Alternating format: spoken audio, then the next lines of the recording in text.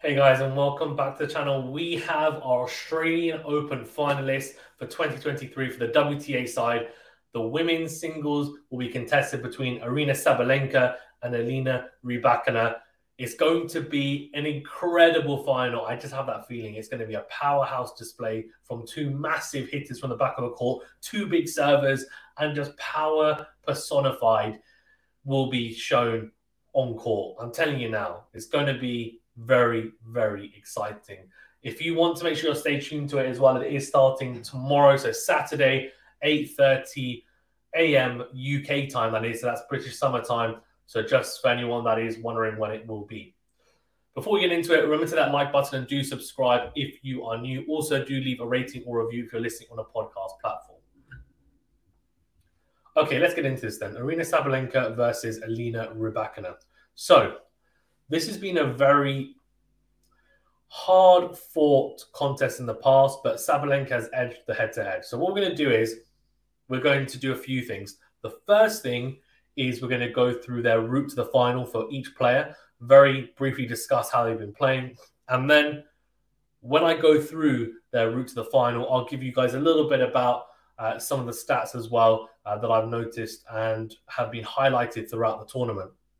And then I'm going to break it down from a head-to-head perspective. So, as I said, they have played before, but Sabalenka has always come out on top. I think now this matchup is different. Rybakina has won Wimbledon last year or won Wimbledon last year, and she's a different type of player. Sabalenka has also improved. So it's going to be a different type of matchup, not quite the same as it was in the past. So I'm going to talk about what we should potentially get to see on display, what to look out for, and where the match might be won or lost, and then ultimately give you guys my prediction and who will be this year's Australian Open 2023 champion on the women's side. So if we go through Elena Rybakina's run to the final, you can see here beat Cocciaretto, Huvan, both in straight sets. Then beat Danielle Collins in 3 as well. Pretty impressive performance from her there, because Danielle Collins, of course, made the final of the Australian Open last year. Swiatek won Roland Garros and also the US Open last year, so she's looking in great form. She was one of the favourites to win the title. So the fact that Rybakina beat her 6-4, 6-4 in very, very confident fashion was a real statement made, no doubt, and arguably the best victory of the tournament, given who she played and how she beat her. Ostapenko was a good win as well, a straight set victory over her. She was in some good form. And Azarenka, of course, a two-time Australian Open winner, winning in 2012 and 2013, had to make way for the Wimbledon 2022 champion. Rybakina, I mean, she was just too strong on the day, serving extremely well, and off the ground as well. Just had a bit too much power for Azarenka, and Azarenka not able to use her experience and guile to get through that. So some impressive victories for the Russian. For Sabalenka, well, it's been a good run as well. And the best thing about Sabalenka's run, and you'll see if you're watching, and you can see on screen, she hasn't dropped a single set. And we'll talk about why that might be a good thing and also a bad thing in a bit. So Martin Kos should be in straight sets, Rogers, Mertens, Bencic, and Vekic, and then Linette in the semi. So I would say, she's had a slightly easier run to the final, but had to obviously get it done. You can only play who's in front of you. And if I'm being completely honest with you, what's been the most impressive thing for me is the fact that she has won each match in straight sets. She could have dropped a set easily against, say, a Rogers or a Bencic or even a Mertens, and especially Linette, who is playing some great tennis this year, especially, I say this year as if the year's been going on for very long, but played some great tennis in this tournament anyway.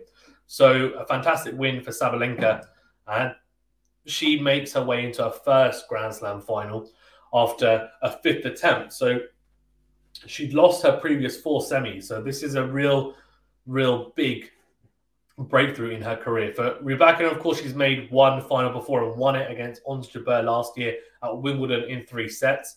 So she's been on a final stage in the past. But of course, the Australian Open final, Rod Laver Arena in Australia on a hard court, it's different conditions, different stadium, different circumstances, but she'll have a slight edge in experience.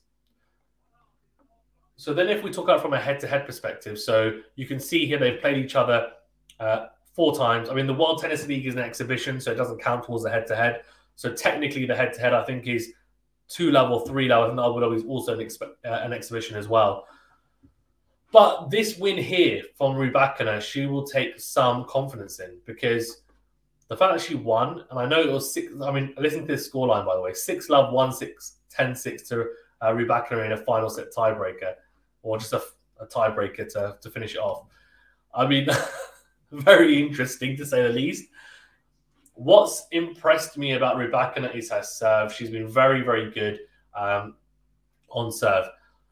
Before we get into that, though, I want to talk about the mental side, and then I'm going to talk about it more from a technical aspect and some of the stats that I was talking about. So I just mentioned that Rybakina has been in a final before, and for her, of course, that does prove to be a good thing. It's a little bit of a mental edge, I would say. For Sabalenka, I also mentioned that she hasn't dropped a single set. Now, let's talk about the mental edge that Rybakina has. So, on her side, the edge that she has is that she's been there and done it. Now, that might also, though, add some added expectation, because from what I've seen, and I know myself, I've backed Sabalenka from the start before the tournament started to win the tournament. But actually, from the polls I put out, the majority of people have gone for Rybakina.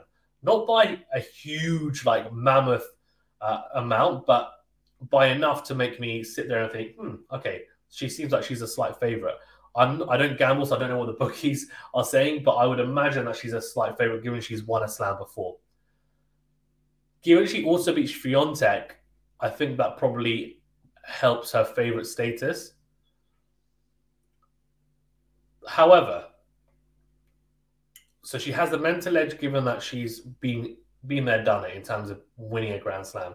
But I actually think the tag of being the favourite and the tag of being someone who's expected to win might actually backfire, because against Ons Jabeur, she wasn't the favourite, and she just kind of quietly gone on about it. Even in this tournament, she wasn't the favourite. She was up there. She was probably in top 5, in people's top 5 picks, but she wasn't the favourite, especially given that she was playing Swiatek in the quarterfinals. A lot of people would have had her losing at that stage. I didn't. I had her winning it, by the way, just to say. But in the end, a really, really good run from her. How does she handle the pressure? We'll see. I know I've heard a lot of people say that with Rybakina, she can have dips mentally in matches, but so can Sabalenka. I think that's what makes this quite exciting. What we want to make sure we get is a final where both players are either they're both nervy, so they it's still competitive, or I think they're both very nervy, so they're making some mistakes, but it's even, or they come out and from ball 1, they are timing the ball really well. They've got good feel, and they're playing almost as if this isn't a final. It's just a really competitive match they need to win, and their life depends on it. But they're not going to let the occasion get to them from the mental aspect. And a good example of that is actually on the men's side. For those of you who would have watched it, Alcaraz versus Casper Ruud at the US Open final. That was really impressive. Alcaraz, of course, making his first ever Grand Slam final. And for Casper Ruud, he played one before at Roland Garros, got destroyed by Nadal. They came out and they were striking the ball cleanly and not making many mistakes from ball 1. It was really impressive. I'm hoping we're going to see the same from these two, because this has the potential to be one of the best finals in the women's game we've seen in a while, just because of how evenly matched and the skill sets they both have. For Sabalenka, the fact that she hasn't dropped a set is a good thing and a bad thing. And the reason why is because, yes, it proves how dominant she's been. She'll take a lot of confidence going into it. We saw Emma Raducanu, of course, at the US Open 2021 tournament. She didn't drop a single set into the final, and then she almost had this air of invincibility about her that, you know what, if I'm a breakdown, doesn't matter, I'm going to come back and I'm going to break you back and I'm going to win this set. No one's going to win a set off me. I'm going to win straight sets. I'm going to dominate. You can't beat me. I feel like Sabalenka has that kind of air about her a little bit, and she has been breaks down in matches. She was a breakdown against Lynette in the opening set, and she's been a breakdown in a lot of the sets she's played, but she's come back really nicely and gone on to win. So that's been really, really impressive. The potential negative from it could be that she doesn't then react that well to losing the first set. Because if Rybakina is to win the first set, say if it's in a tiebreaker or even 6-4, for example, Sabalenka could potentially not handle it too well and then implode or self-implode from that position. Because she's had it all her own way in the sense that she's fought really well, she's come back and she hasn't dropped a single set. If she then loses a set, especially in the final for the first time in the tournament, that could have a real mental impact. And I think, going into this, I think it's a 50-50. I think if Sabalenka's to win the first set, I think it goes to 60-40 Sabalenka. But I think if Rybakina wins the first set, I think it goes to 70-30 Rybakina. I genuinely do. I just think that the fact that Sabalenka hasn't dropped a set is great for her confidence going into it. But if she is to lose the first set, I do think it could potentially be quite harmful for her from a mental side anyway.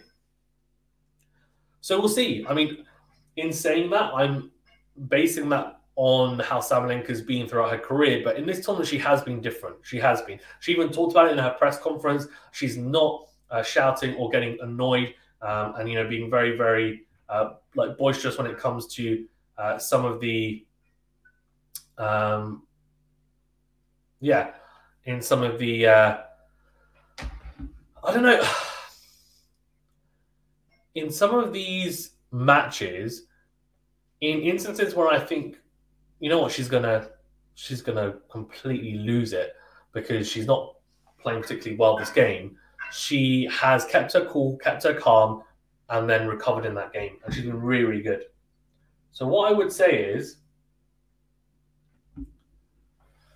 that for me,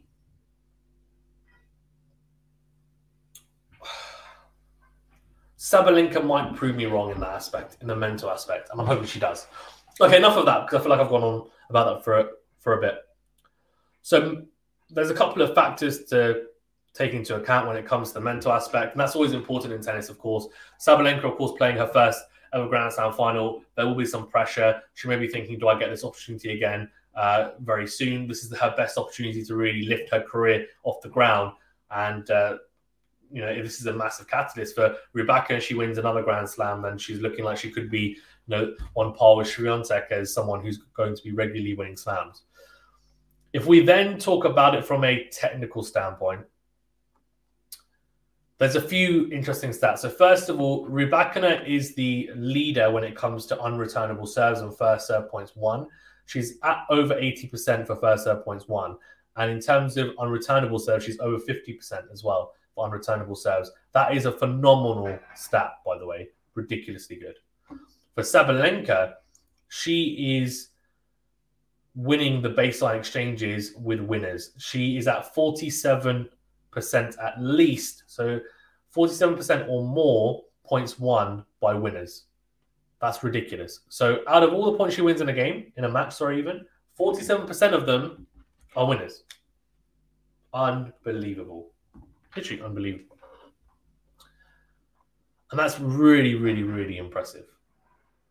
So, what does that mean for the final? What it means for the final, in my opinion, is that we're going to get a blockbuster affair. We're going to get aces, we're going to get winners, we're going to get power from the back of the court. We might even get a bit of guile as well. Some drop shots in there, some volleying, I'm hoping. I think it's going to be a really, really fun final. Where will this match be won or lost?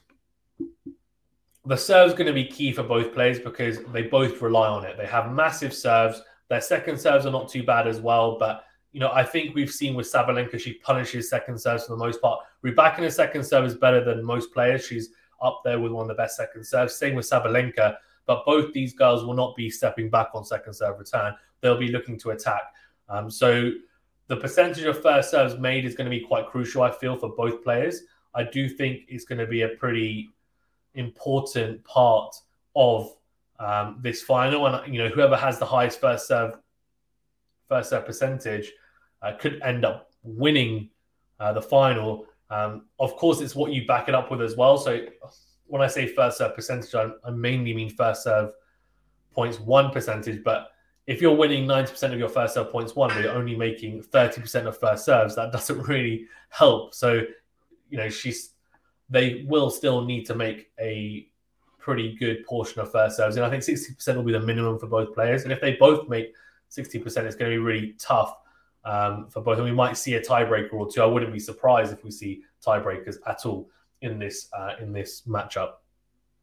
For returning, it's an interesting one because I feel like Sabalenka has improved her returning. She's maybe been not more cautious, but more calculated with how she returns, and she doesn't miss as many returns as I've seen in the past. Anyway, that's what I've noticed.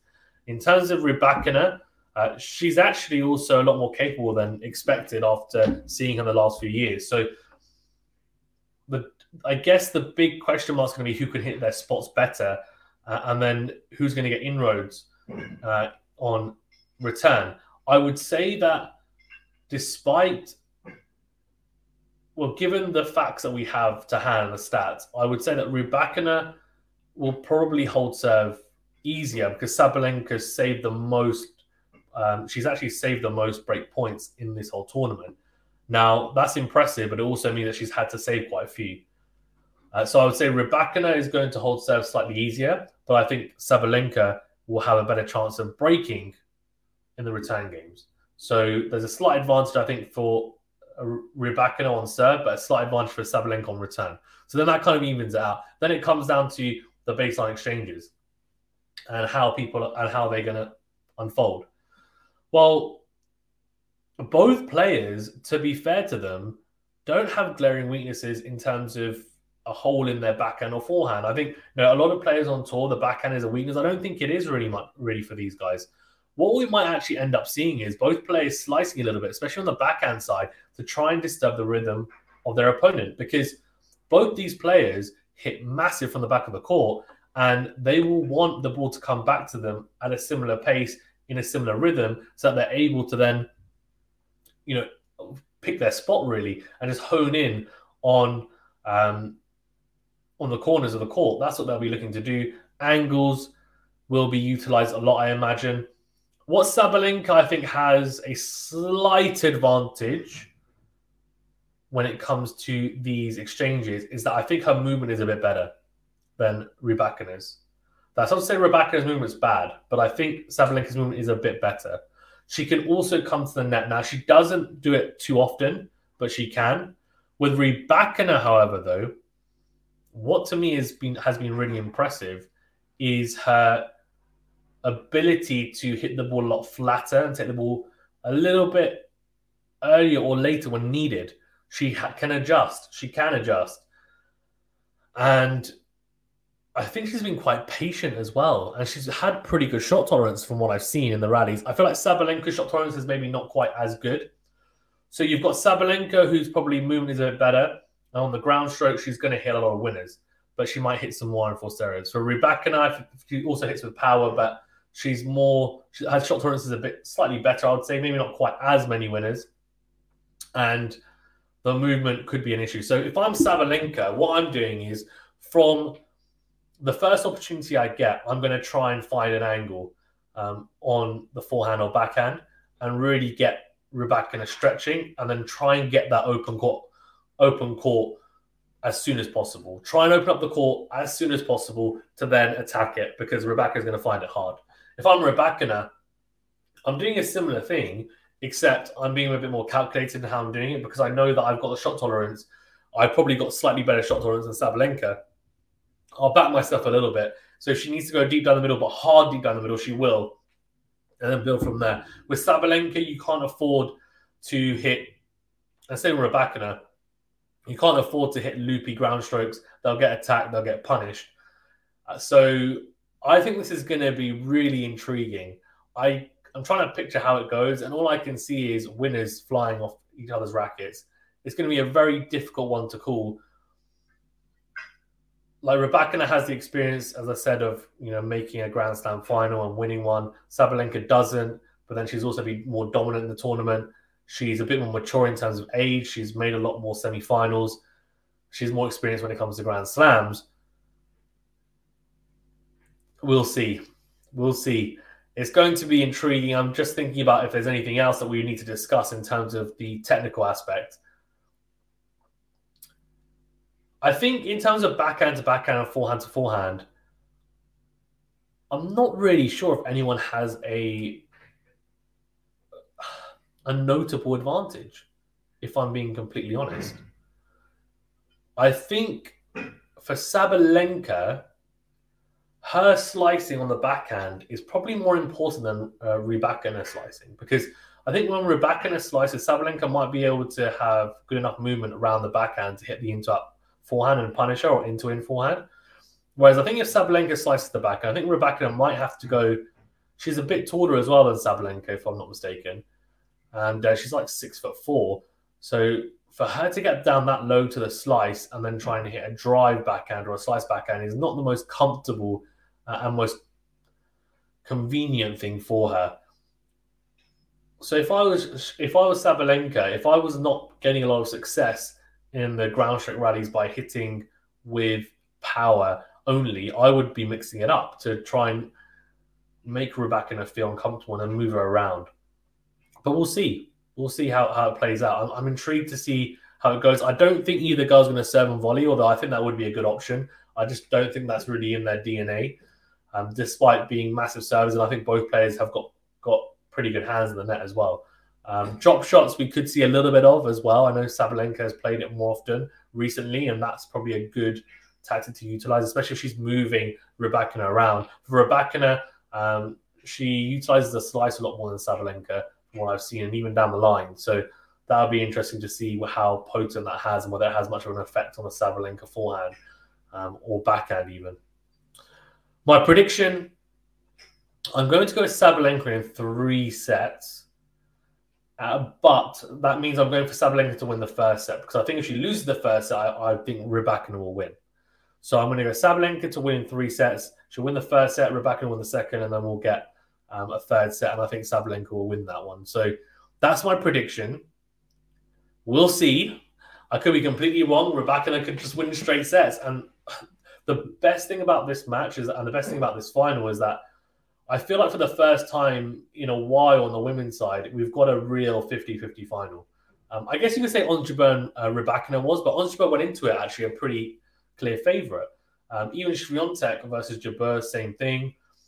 The other final, Swiatek Goff, same thing. Barty Collins last year. So last year we didn't really get any 50-50 finals, honestly. This is a real 50-50 in my opinion, and I can't wait for it. But yeah, thank you very much, guys. Stay safe and well. Make sure you tune in as well to our live commentary and play-by-play stream that we will do for the final tomorrow. And we'll see you guys there. Thank you very much.